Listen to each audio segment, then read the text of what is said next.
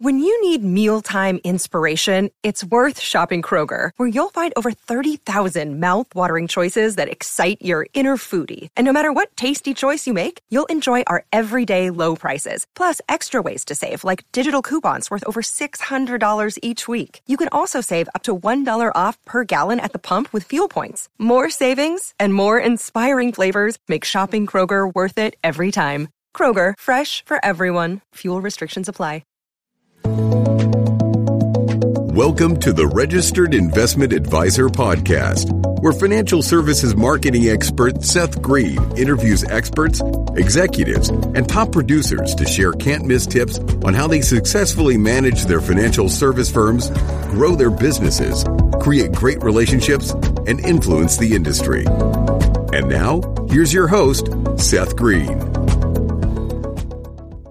Welcome to the podcast. This is your host, Seth Green. Today, I've got the good fortune to be interviewing the CEO and founder of Trademark Global, Mark Del Priore. They were just named to the Inc. 5000 fastest growing companies in America list for 2022. Mark has been a former Division I soccer player. He is the husband and father of 5 beautiful children and has been an entrepreneur for over 22 years. Mark, thanks so much for joining us. Yeah, thank you so much, Seth, for having me. I'm glad to be here. I'm excited to partake and answer some questions and have a good time.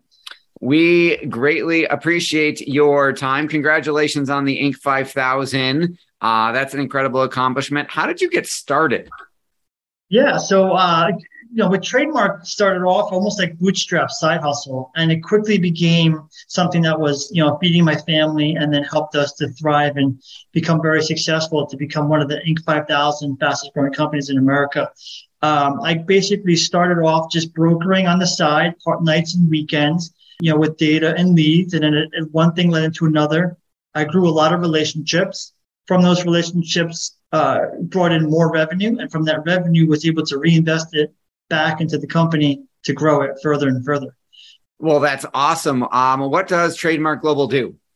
So Trademark Global is a digital marketing firm. We essentially help some of the largest clients in the world, like the Allstates, the LendingTrees, and stuff like that, to get more customers. That's basically what we do. We help put new opportunities of people looking for a new mortgage or looking for new car insurance or looking for things of that nature. So we work in about 15 different niches and verticals, and we essentially help these big companies to get more customers to have. So, well, awesome. That's incredible. Talk a little bit about, because that's a digital marketing, obviously an incredibly competitive industry, and you're working with some of the bigger names in the industry in your niches. So how do you get in the door at a company like that? That's a good question. What we offer is very different. It's almost a niche within the digital marketing realm, which is how we're successful to get in the door with some of the largest clients. And basically, I'll explain that to you. For example, we charge on a per lead basis. What that basically means is you can get a qualified lead rather than having to pay upfront and hope to get a qualified lead. So in other words, we will always offer you a payment. You only have to pay us per lead that we provide you. Which basically getting paid on results. That's awesome. Yeah. As the client, you have a leg up because you don't have to do the advertising. You don't have to spend any money to run ads. You don't have to pay us to run the ads. So we're not going to look like for $10,000 up front and then try to get you leads. We take that upfront cost ourselves, and then just by the leads that are coming in, we'll give you those leads and charge you just for the leads that are qualified. Well, that makes a lot of sense. Obviously, that incentivizes, that makes it a heck of a lot easier marketing conversation for your marketing firm. Now, why would a company like Allstate, Liberty Mutual, whoever, are you working with, corporate Fortune 500 offices and doing this nationwide? Or are you working with, let's say, one specific Allstate rep down the street? That's a good question. So my business model was, as a CEO and founder, how do we grow quickly? How do we scale fast? And how do we have the least amount of overhead to do that?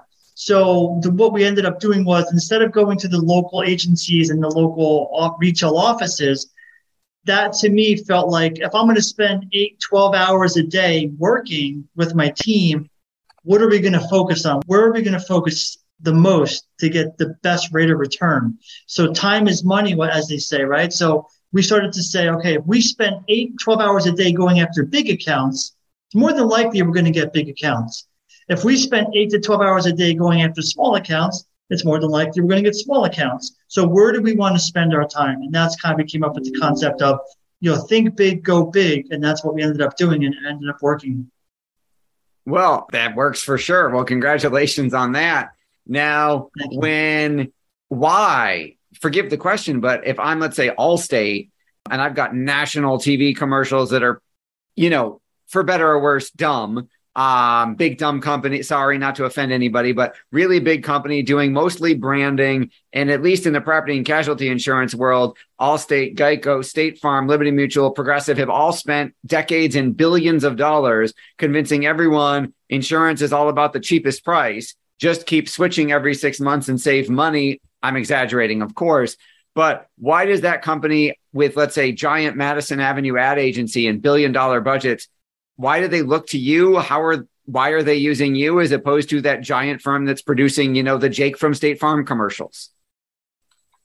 A good question. We pondered that thought for a while, and what we've come up to the conclusion is they have to rely on their own in-house media buying employees to do a really good job of creating the content, creating the commercials, making them successful. At the end of the day, there's only so many employees they hire to do that stuff.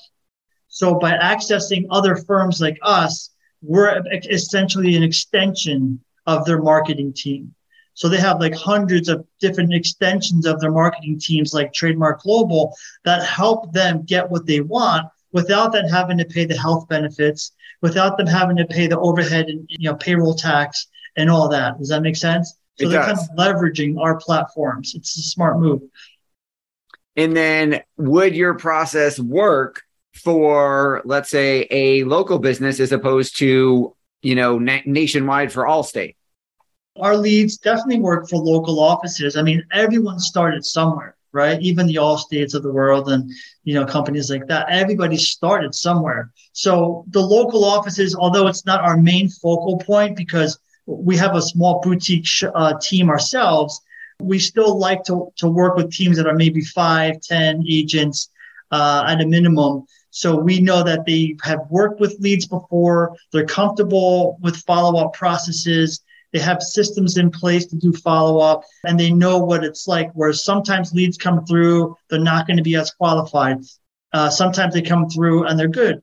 So there's going to be that balance, right? And anyone who says in the lead gen world that's different is I'd be careful to work with them. But we want to make sure that when we're working with local offices that they understand that it's going to be a challenge sometimes, and they have to be able to reply with reports, like with what we call disposition reports, to give us feedback on how it's working, what's going wrong so we can fix it, what's going right so we can increase it.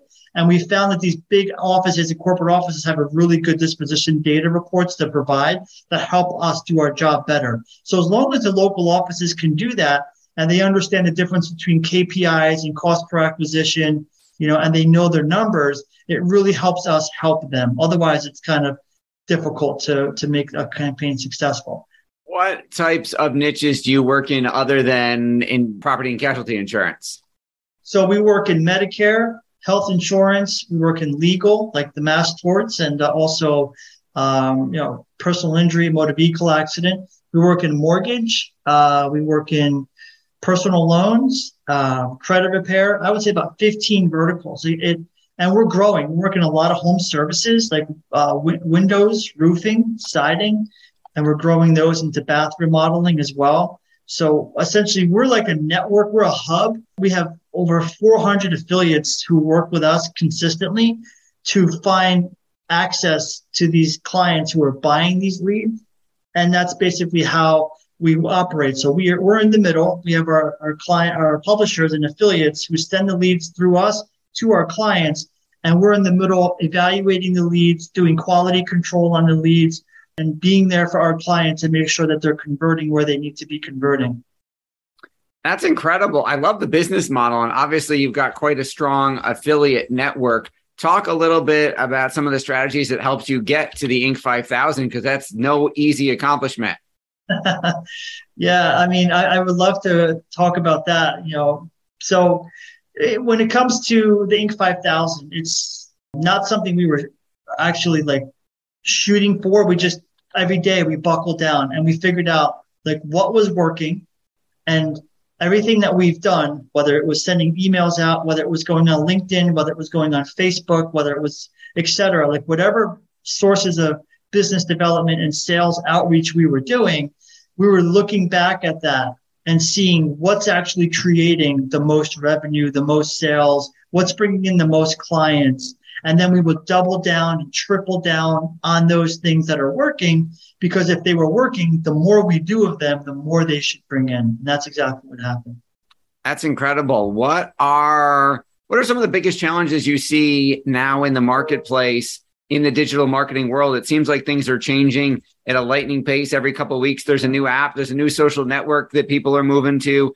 What are some of the biggest changes you've seen, and how do you keep up with it all? So the biggest changes we've seen are a lot of people nowadays are going online to buy advertisements, right? Like companies like us and, other law firms, other mortgage companies, other insurance companies. They're all starting to realize that going online is creating, a lot of interest in getting more leads for their company to help them grow. So what that's doing is it's increasing the cost significantly of how much it costs to generate a lead, right? Because there's so much competition that everybody's competing against the same keywords. Everybody's competing against different advertisements, and it's driving up the cost of how much it costs to actually generate a qualified lead. Some of the trends that we're seeing on how to be successful when generating leads is to go to the platforms that are newer, believe it or not, like the TikToks of the world. And, YouTube's coming out with YouTube Shorts now. So they have that going for a while, and it's getting bigger and bigger. And, Instagram Reels is still pretty big, where you got to know where to put your content. And then after you know where to put it, what to put up. And usually what you want to put up is video content that's explaining to people and bringing value on what you do and how you do it and how you can help them, basically. So with everything going on, I mean, you've achieved a lot of success for your firm and even more for your clients. What's your biggest challenge now? Our biggest challenge is keeping it all together, hiring employees who can actually, we need to actually have more customer service, right? We need to have more of the check-in once a day, once a week, and say, hey, how did everything go this week? Do you need anything from us? How can we optimize this? How can we make it better? What's going wrong, right? How can we fix that? That's something we're doing. We're working on hiring to be able to handle all that. Yeah, hiring is a challenge everywhere during this whole great resignation thing. So if I know it's probably different vertical to vertical, niche to niche, but if somebody asked you, hey, what's your sweet spot, or what platform are you having the best results with? Can I put you on the spot? Which one would you say? Yeah, definitely not putting me on the spot. So what we do is always client centric, right? Which basically means if you are, for instance, an advertiser, or we call them advertisers, a client that needs really good quality leads, we're probably going to be focusing on Google, pay-per-click, Google search, Bing search, high end, where people are actively going online searching at that moment, and then the lead comes over to you. But if you're more of a call center type of operation, which we have some of those too, where they say, Mark, we don't need the highest quality because we're not actually closing the deals. Instead, we're actually taking the leads, calling them, pre-qualifying them, and then transferring them to the end client. So we need more affordable leads. We don't need Google search. We may need display ads, banner ads, email. Some of our clients even buy co-reg leads, which is like a co-registration survey type of lead, where it's people filling out multiple different offers in one path. So it really depends on the client. And we have different tiers, and we segregate them out based on what our clients' needs are and what their costs are that they can pay and what we think is going to work best for them. That makes a lot of sense. Your passion is obvious. What do you like best about what you're doing? It's the freedom that it offers, right? In the beginning, it was a grind, right? Getting to this point was definitely a grind, I have to say. It was a lot of nights and weekends, a lot of blood, sweat, and tears. But now getting to this point where we're very comfortable in growing the company and helping our clients, we're very transparent and honest. It makes it easy to run a business when you know you're trying to do the right thing every day, day in and day out. It just, right now, it's a matter of maintaining it and then growing it for next year. Absolutely. Anything, I know your time is incredibly valuable. Anything else you want to share that I didn't think to ask you yet?